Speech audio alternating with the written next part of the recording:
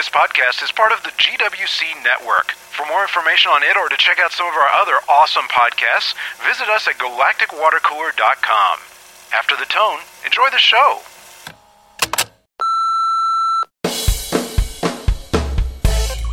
This is Save Eureka, podcast number 43, The Honeymooners.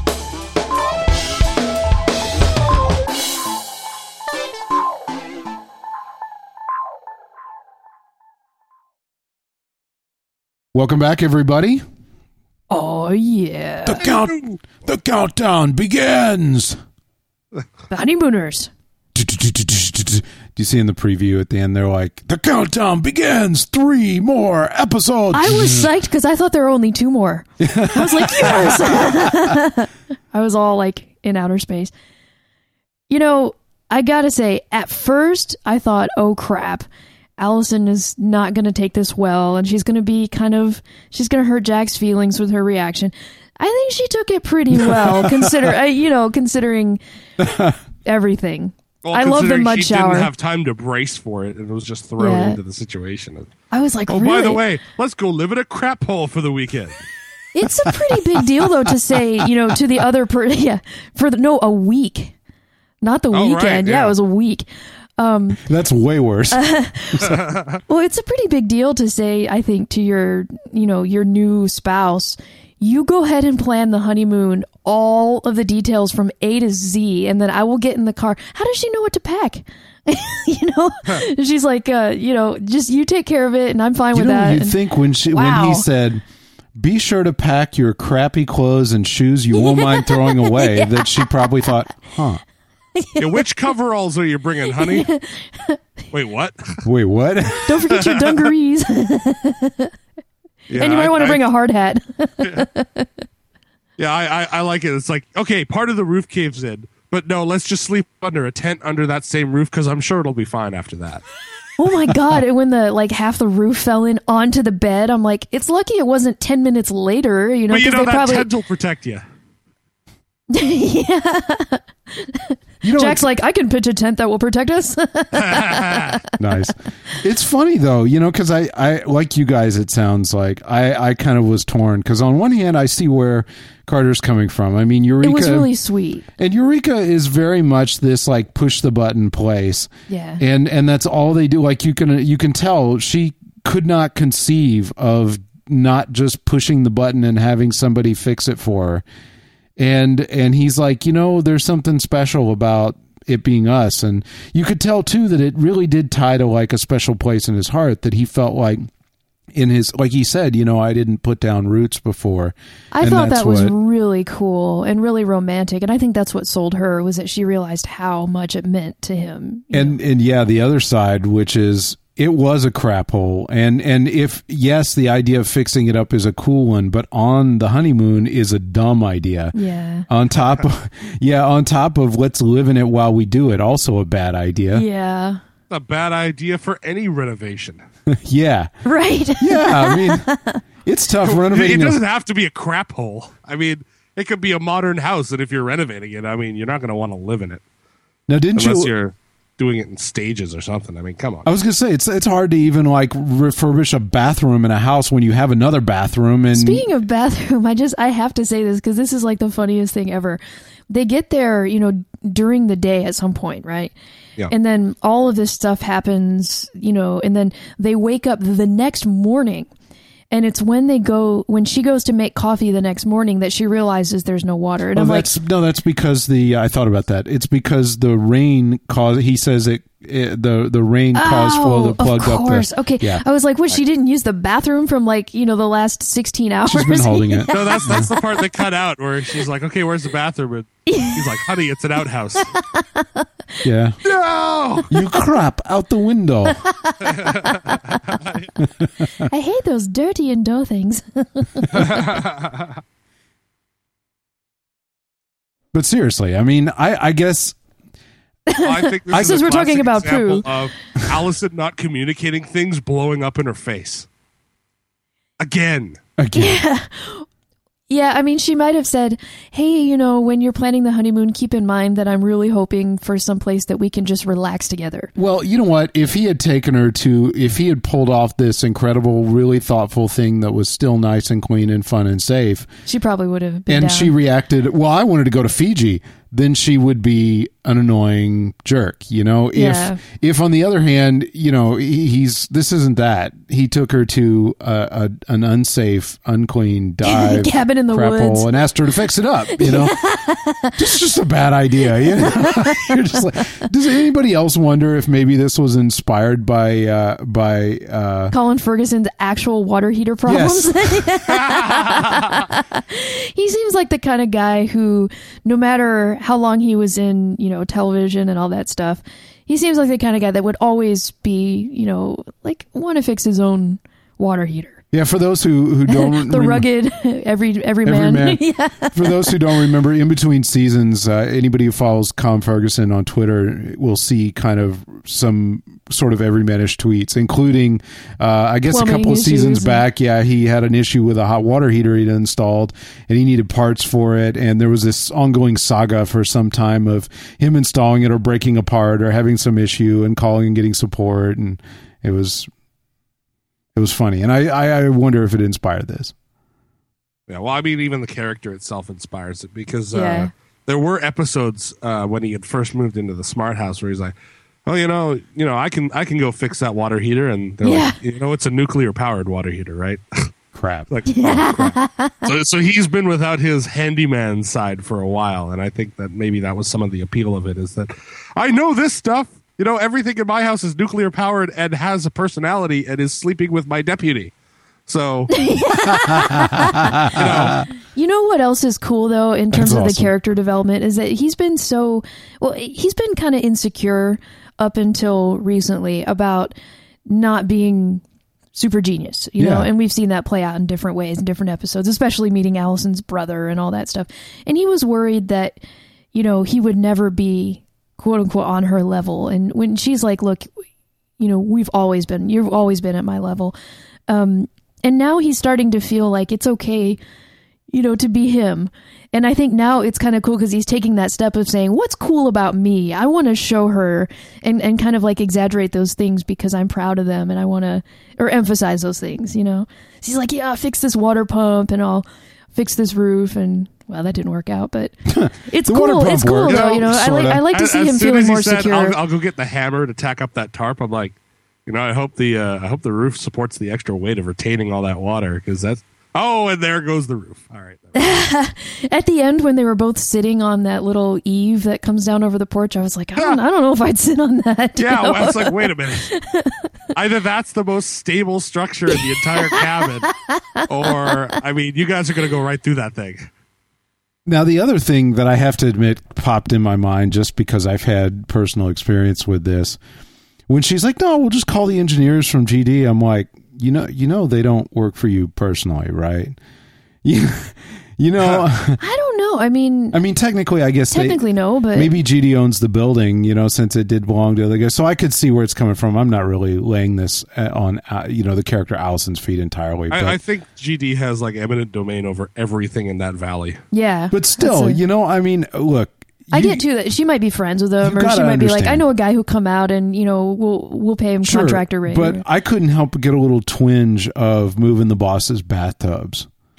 yeah. I had. And I'm going to need you to come in on Saturday. Yeah, you laugh. You got to understand. But one time when I worked in an office, I was an IT guy, right? Like literally, I fixed computers and so on, right? And the boss comes in and is like, oh, I need you to go with my wife, who also worked at the place, down to this place to pick up some stuff, blah, blah, blah, right? So we hop in the car and we ride down to this warehouse, and we get out and walk in, and it becomes painfully clear that she is buying like 14 bathtubs, which they are going to put in their Wow, big house. Well, no, it was a going out of business kind of thing where they were dumping all these Whirlpool bathtubs, and and she's building like a Roman bathhouse in her backyard. She has a big family, and a bunch of them who are somewhat loaded were building this big house in it's like in Caddyshack in the beginning, Danny's family.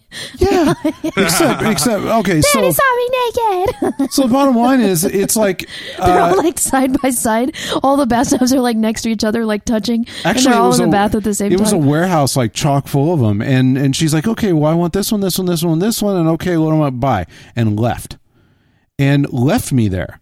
And it became clear very quickly when the guy showed up and was like, okay, so we're loading these. I'm like, that they had said you need to send someone with you to be able to, to help load these. So she didn't tell me, he didn't tell me, they just You should have said that you had like a back condition or something. Yes, but I'm just not that big a dick, I mean, the guy, I looked at the guy and I'm like, really? And he realized, thankfully, that I wasn't like, screw you. I was like, they didn't tell me. And I'm like, damn it. So I go over and I start to get ready to move the first one with him, and he's like, hang on. And he came back and he brought me some gloves and, and some gear. And anyway, I'm just saying, I've always been sensitive to moving the boss's bathtub after that. You don't do that. You never, ever assume that somebody working for you is willing to just, do it for you personally because they're your employee during the day as well. And technically, too, we don't know that those people are even working for her officially. I think she's not even the boss anymore. Yeah. You're right. I get the sense that it's like, I've been at GD for a really long time. I know the guys who would do this, and if I called them, they probably, Steve would probably come out. You're right. It's just my dumb sensitivity. It's a good point, though. You're absolutely right. It is. It is a good point. The other thing is, like, why would you want to have other people come on your honeymoon? I guess if it meant a hot shower, you could see. I gotta admit, I'm pretty anti-camping. I'm not a fan of. Yeah, I know. The idea of everyone's like, oh, it's so awesome, blah blah blah, it's and you're like, great, I'm going to sleep in the dirt and camp where camping always sucks. I mean, it's always too hot, and just the geography, everything is wrong here for camping. Yeah, I mean, come on, it's a little bit different up here in BC. Yes, and where I grew up, camping could actually be fun because really, yeah, it's cool at night, warm during the day. Yeah. You're on the edge of a lake that you can go swimming in. Imagine like 80 degrees tops during the day and sunny, and at night like 60 degrees. Rent some bikes and just kind of. Very few tool around the countryside. Exactly. Very few bugs, right? Yeah, that might not be bad, depending on where you are. Depending on the lake. Not compared to here, though. Very few bugs. Well, okay, yeah. I guess you're not swimming in chiggers up here, but... Oh, God. Yeah. So I could see where she was coming from to some extent. Like, if somebody was like, hey, your vacation is going to be spent camping, I would be like, piss off. When he got out the tool belt, I was like... Oh no, a tool belt. Oh, he had it monogrammed. Oh no, a tool belt. like, no, you didn't. It's like, honey, I got you a vacuum cleaner for our anniversary. Damn. A totally sweet and inappropriate thing to give to someone. Yeah. It reminded me of like what Fry would do if Fry and Leela ever got married in Futurama. I got you an apron. It's monogrammed. Yeah. Ouch. Yeah. So and then of course, this isn't even the big story, or one of the big stories in this. God, yeah. Oh, yeah. I mean, which one do we want to go through first? I mean, let's start with Holly. So we've got Zane in the Gene Wilder role of throw the third switch. I thought he almost was like a new Nathan Stark in some ways. Yeah, he is the sort of Swiss Army knife fix-it guy now. Everything's really bad tech-wise. We need Stark. Yeah. Now it's like we need Zane. Yeah. Yep. Zane. The replacement mad scientist. Yeah. It's true. You're so right. We need like a really super, like absurdly intelligent guy who's buff and has, some form of a beard to wear a suit and be, reliable and in charge. And Nathan Stark's not around. Zane. You, Donovan. Step up. Yeah, I loved the Holly and Fargo kind of crouching over the equipment, the computer and stuff. And he's like, any last minute changes, and I was just waiting for her to be like, make some cosmetic change or, I want bigger boobs or something, Well, my she has feet are said too that big. before. Right. My feet are too big or something, you know. Remove all the hair from my body permanently or something like that. I don't know. That's one of those instructions, you know, would just get misinterpreted. You just wouldn't want to... A little off the top. Yeah, and it was funny how like the naked Felicia Day was so pale and luminous that you couldn't even make out any of her features. She's that pale. She was glowing. She's like, I'll go naked. Yeah. You won't see it on camera. That was awesome. She glows. Like, all right, lights up. And it's just like, everybody put your sunglasses on. And I can say that because I am the same way. It wasn't the effect that required that they put their mad scientist goggles on. It's just Felicia. You know, she just looks that way on camera, right? Yeah. Yeah, no, I think I've said this before on the cast, so in case anyone is wondering, I love the pale. Felicia Day is the one person who has made me feel like it's okay to, you know, to be pasty. Being a fair skin. Yeah, exactly. Like, she made pasty okay, you know, cool even. Sort of. It's cool. It's cool on her. But I have... Plus this body's all super bendy. Yeah, that was funny.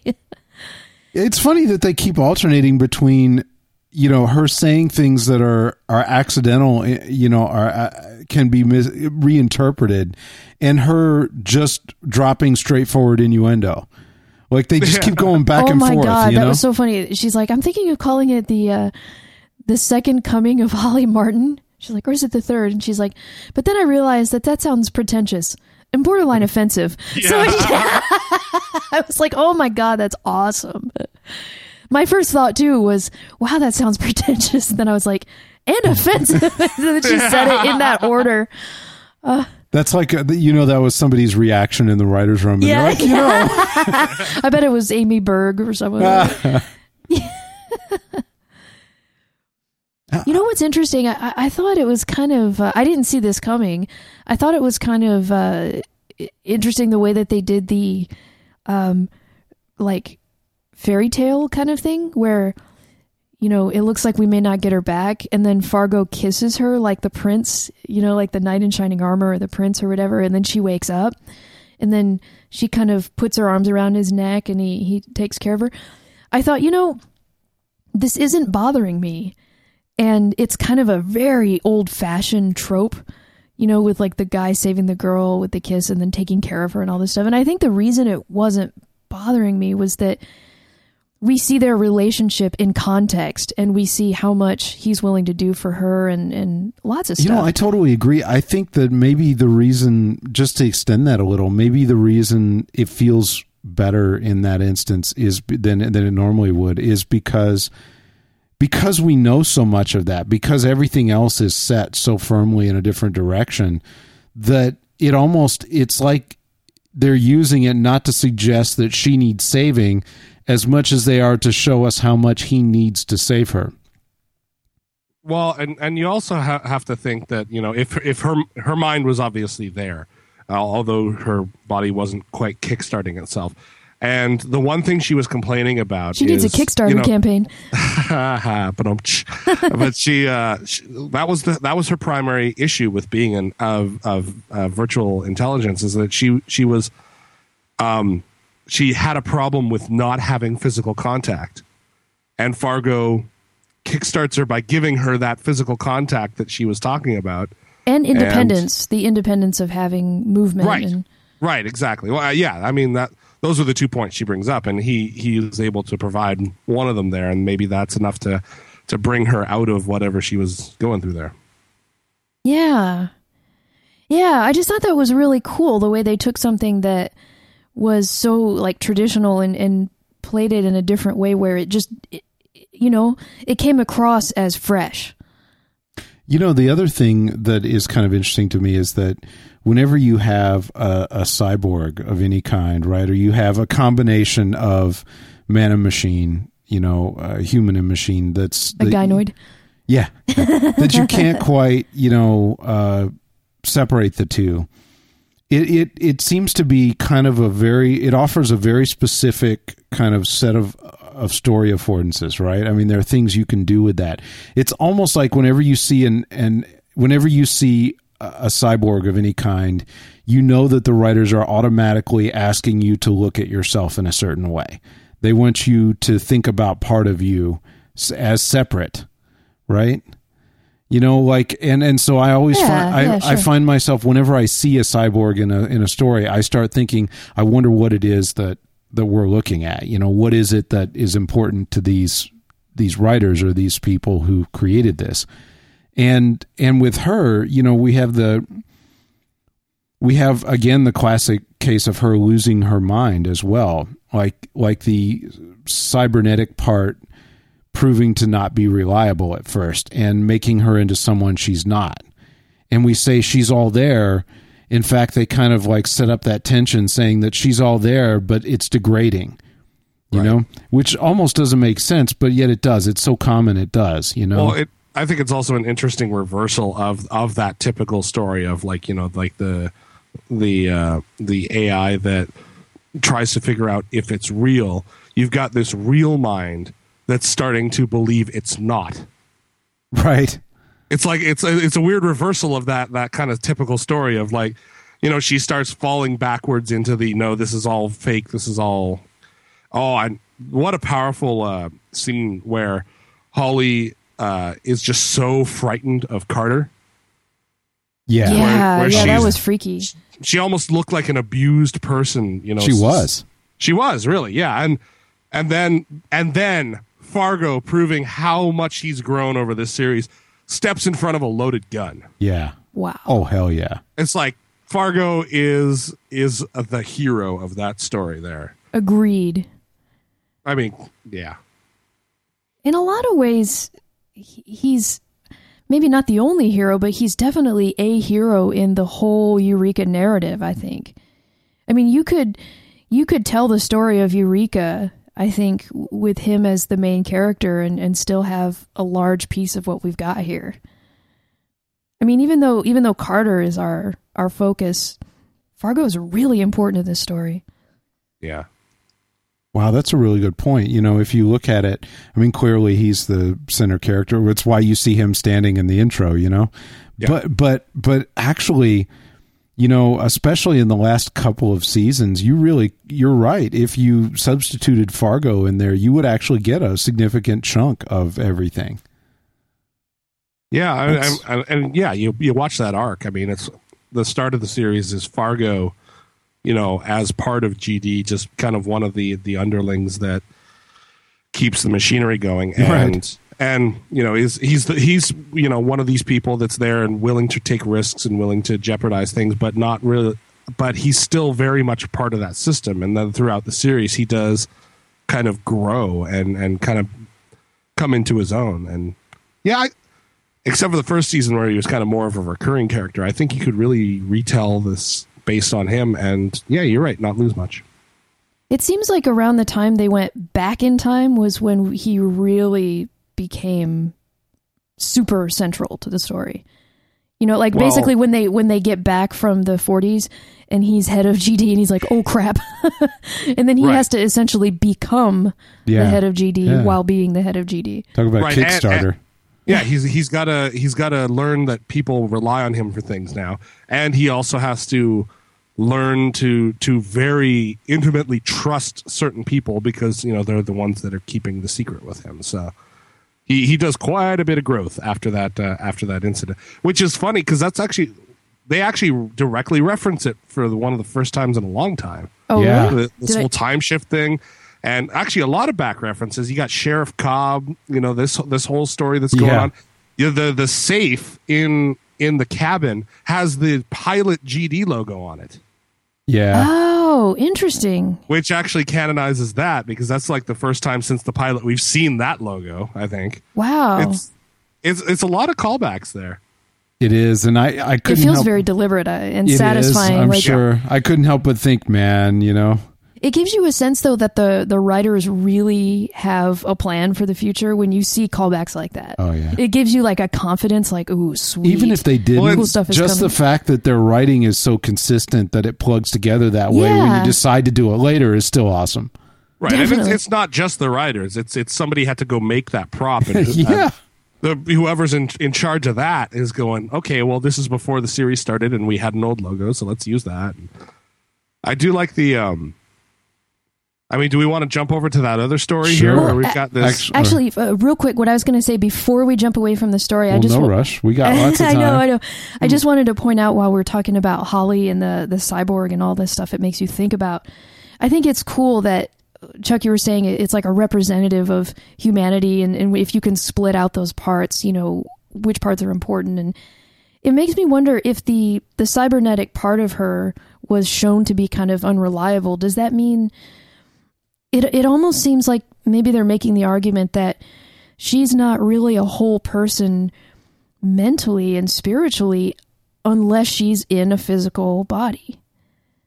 Right. Yeah, absolutely. I think that's one possibility, and I think it might be more than one of these, Another. That's not an argument that's made very often in sci-fi. No, it's not. Because I think the fact that they choose that direction over the more obvious, hey, we can transfer people's, consciousness right, back like and she's forth. Holly no matter what form she Right. takes, and here it's like, no, her physical presence actually is an important part of her being an integrated whole person. And actually it reminds me of Tony's book.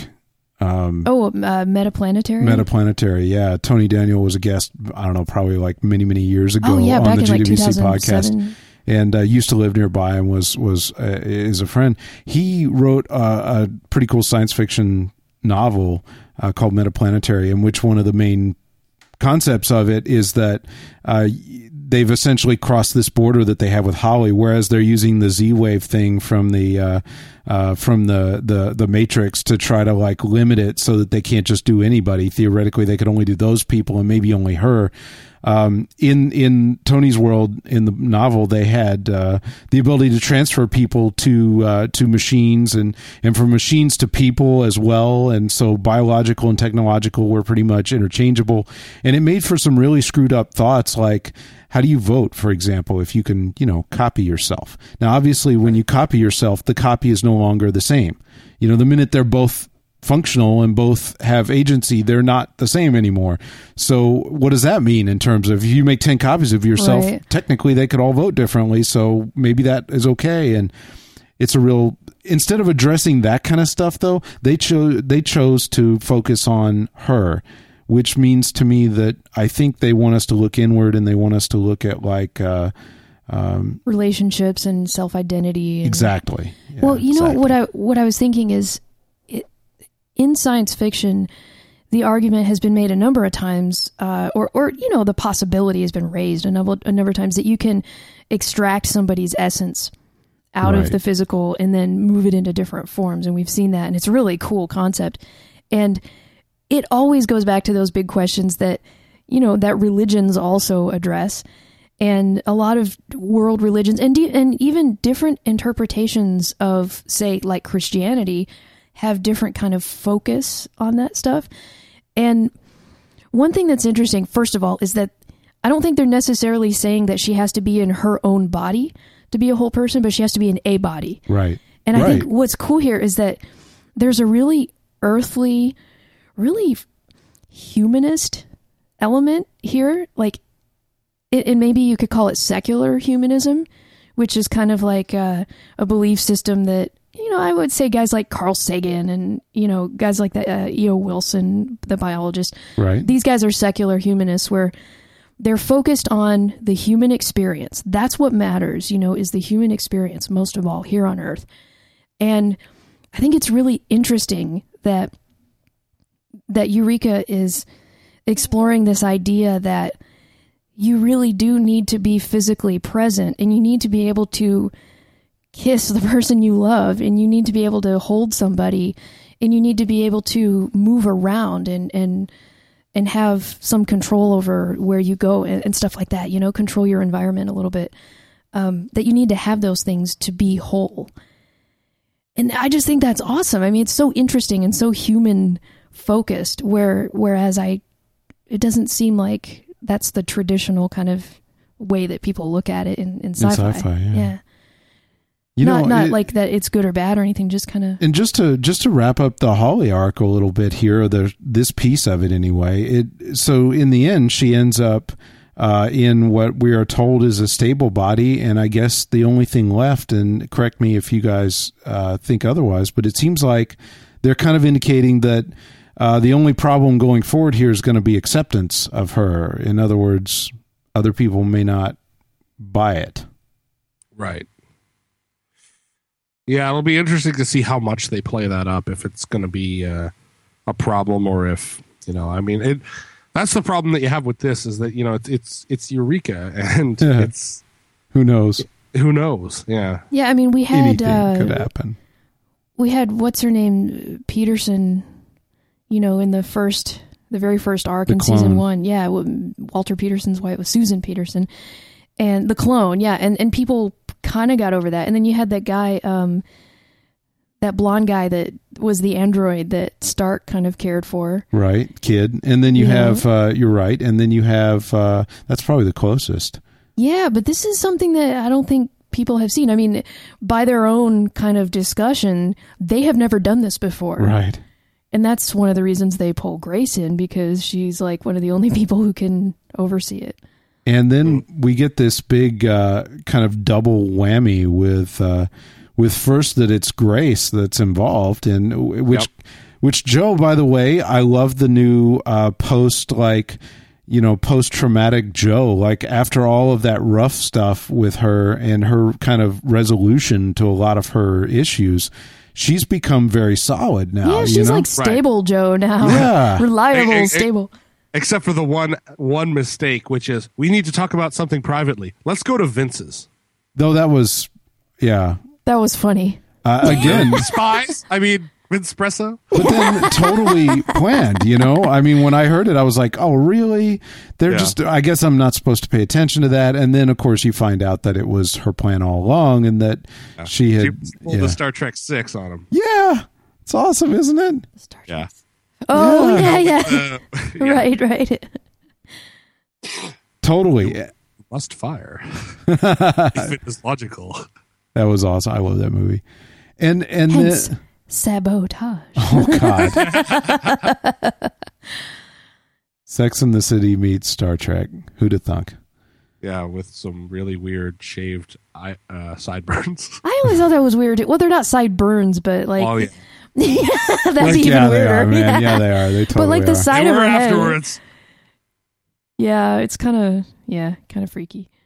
Yeah, I thought it was great that I had always thought when the universe shift occurred, it's like, really, who was the other Henry, right? Yeah, and then he turns out to be the captain of the douchebags. Maybe. I was thinking about that, and it occurs to me that, because that was my first thought, I was like, oh crap, what if you moved in, what if you kind of merged through this time travel thing and you end up taking over somebody that had done things that weren't you at all? And that's interesting, but what really strikes me is that, well, I can't help but think that Henry is a decent guy. He can be kind of directed a bit based on events. Well, he can be very selfish. True, but deep down, he's reasonably moral. So I tend to suspect that what she said up front, which is that early on they bought into the overall goal of that group to monitor and prevent GD from doing things that were bad for society, And I could see Henry in a certain reality buying into that. And just like Grace said with her, that, once they crossed a certain line, that he would separate from it. But it was funny. I don't know about you guys, but did you kind of get an inkling about a quarter of the way through the discussion outside the cell that that's what was going to happen? Yeah. That what was going to happen? That the person she was protecting was him. Oh, yeah. No, I totally did. Yeah. I knew Which it. Which I think is cool. Because when he's like, why would you do this? And I just thought, oh my God. And then you're like, click, click, click, click, click. Everything falls into place and you're like, holy crap. And I thought about that image of the hologram that they couldn't really clean up, and it looked male and, and it sounded like a man's voice. And, I just thought, oh crap. Isn't that back kind of like when his what's her name? Kim like identifies the body as herself, kind of back in season 1. And, just real quick, what I meant by him, being selfish at times is those big things like the time stuff that he wiped from Jack's memory. And, right. The fact that he would be willing to play with timelines and everything for his own gain. I mean, I sympathize, absolutely. But he biff it all out. Yeah, but he can act in that way. But I don't think it's quite the Mirror original Star Trek series. Where it's like, oh no, I'm replacing my evil version of myself. It's not that. It's just Henry that has had something happen to him where he is Henry with like a little scratch on his face. Is One the only morning way we he can woke tell. up and he shaved off the goatee, and that was it. I like that we see him wearing his hat again.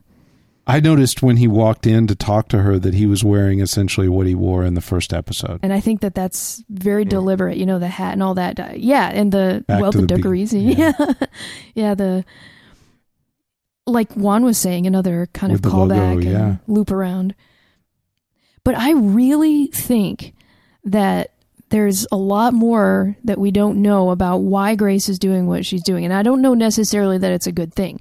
But I suspect, I think that we know Grace well enough that she is also a fundamentally moral person and a decent person. And I think that she may be involved in something that had good motives and maybe went awry or something. Did either of you guys wonder if they really have been in another kind of Matrix this entire time? I thought about that, although I don't know. It would be hard to believe that people like Carter are not real at this point. Well, what I was thinking, I guess what I thought maybe is a possibility is that maybe they're in some kind of Matrix, but they're playing themselves. Like they're all in the Matrix together, and the people that you see are real, and everything that's happening is real. All their relationship development and all that stuff is really happening. It's just happening in an artificial construct. See, that's interesting because one of the things I had the same thought. I was like, I wonder if they actually are, because it certainly, as Juan pointed out earlier, certainly that wouldn't be the first time for Eureka to pull something like that. It could happen in Eureka, but it feels a little too Greendale mental hospital style. Well, it also occurred to me, the guy you mentioned, Chuck, the author, Tony Daniel, who's a friend, I took a couple of creative writing classes from him in grad school. And one of the things that he was telling us about are like rules for writers, what people who write fiction, kind of certain things to avoid, especially. And one of them is you don't get the reader or the audience all invested and tied up and into a story and then yank it away at the very end and be like, oh, none of it ever happened. It was a dream. But this wouldn't be that. If they were all in a Matrix where all their relationship stuff was authentic, just because maybe... That's what makes your argument really cool. Thank you. No, I agree. I think that's what makes it possible. The last episode that they filmed, they wake up and then they're all confined to wheelchairs because all their muscles have atrophied. You've they're all never roving used them. around in motorized carts. It's Wally. That... Wow, it's an interesting idea, though, that you wonder what gets... I mean, we know, for example, that at some point in the season, they knew that the cancellation had happened, and they had the opportunity to not replace, but bend those episodes a little bit. Right, with editing. Editing and reshoots of a couple scenes here and there. You know what I'm saying? There's a lot you could do without actually ditching the stories and episodes as a whole. And you got to assume they did some of that. And then we know that the last episode was entirely shot afterward for the point of wrapping it up. So, right. I can't help but think it would be really damn awesome just from a standpoint of thinking about wrestling with this as a writer, as a director, as a creator of the show, as a producer. You got to admit, it would be pretty cool if they were like, yeah, we had this, little one-off line by Holly, And what if, you know what I'm saying? I mean, About them Yeah. still being in the... yeah, and they're like, we could just edit that a little differently. Yeah, and, yeah. Well, see, my thought was when she said it was not, oh crap, she's losing her mind. It was, oh my God, her link, her cybernetic part or whatever that's still kind of computerized is giving her an insight, an ability to see something that no one else can see. Only... Right, that's what I took away from it as well. Really? Okay. Yeah. I also wonder if what's really interesting about your theory, Audra, is that while this would keep, assuming that they were in an alternate reality like she imagined, but that unlike the other one, there weren't duplicates of them outside doing something, or the world wasn't going on without them, that the important world was happening in the Matrix. Yeah, they're all real. They're just in a construct. While that would hang on to the character development that we couldn't throw away, like you described, it would give them the ability to undo one or more major things and maybe take a step across the line they could never step across. Oh my God, that would be awesome. This is the problem that you run into when you start adding multiple realities into storytelling. Like there are people that have watched the 3 Matrix movies, and then one of the theories is that the outside world, the Zion world, is another layer of Matrix. Sure. So that way, the people that want to reject the fake reality reject it and go out to Zion, but they're still part of the bigger machine. Oh, yeah. So that way, that's like the final solution of let's give the humans the choice, but then, the choice that they make doesn't do them any benefit, right? What's really interesting is that for over 1,000 years at least, people, well, longer than that, but for the last 1,000 years, that's been one of the things that religious writers have focused on the most. And if you go back to guys like St. Augustine, who I'm not really a fan of, but guys like Augustine who talked about free will and do we have free will and all this stuff, it was this huge struggle. Like, if we have free will, then what are its parameters? Is it limited free will? Do we only get to choose like major things, or do we get to choose everything or nothing? Yeah. Small questions to end this episode. Yeah. See, that's the problem that I have with that whole thing is that, I'm not sure I could ever willingly go into like one of these matrices or the, like the ancient VI in Stargate Atlantis where they're all, in suspension, living on the ship or the Barclay hologram within a hologram kind of thing. Right. Afterwards, I could never really feel secure.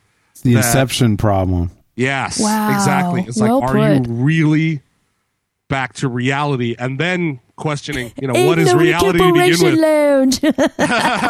You twonked. Could you ever let go of that afterward? I don't know if I could. I'm with you.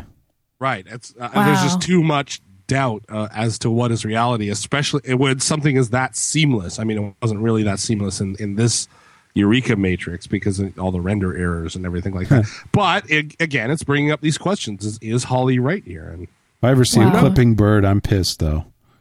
Yeah, really. Well, there are those moments where you're just so used to looking at stuff on computers that you're like driving down the road and you're like, is that low res? I know, that my happens eyes are just going. That happens to me too. And there are I should moments put where my glasses on. And there are moments where you have so many cats in your house that it does look like a deja vu, because they keep running by the door. Like, I have deja vu every day, but it's just Felix and Max. Yeah, but I was thinking, what Holly said is that they're watching.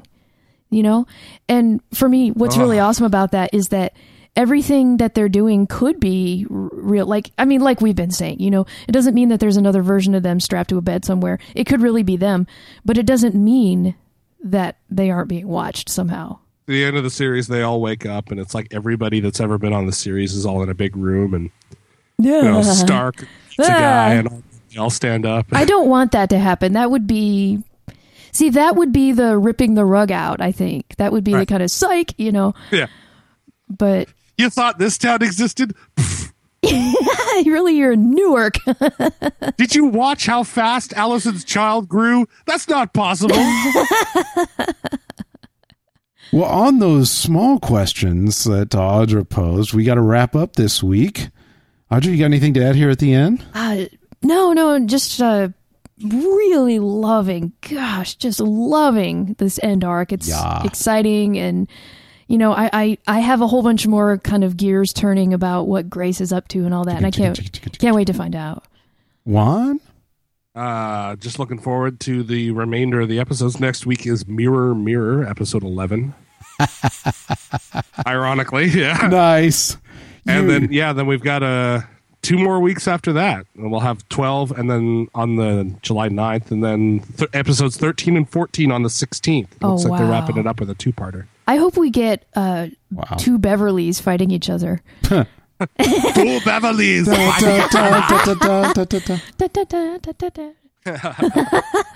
We'll see you next week, everybody. From everyone here at Save Eureka and GWC, thanks for listening. If you'd like to watch Eureka or other fun shows with some of the friendliest people in geekdom, visit us at galacticwatercooler.com.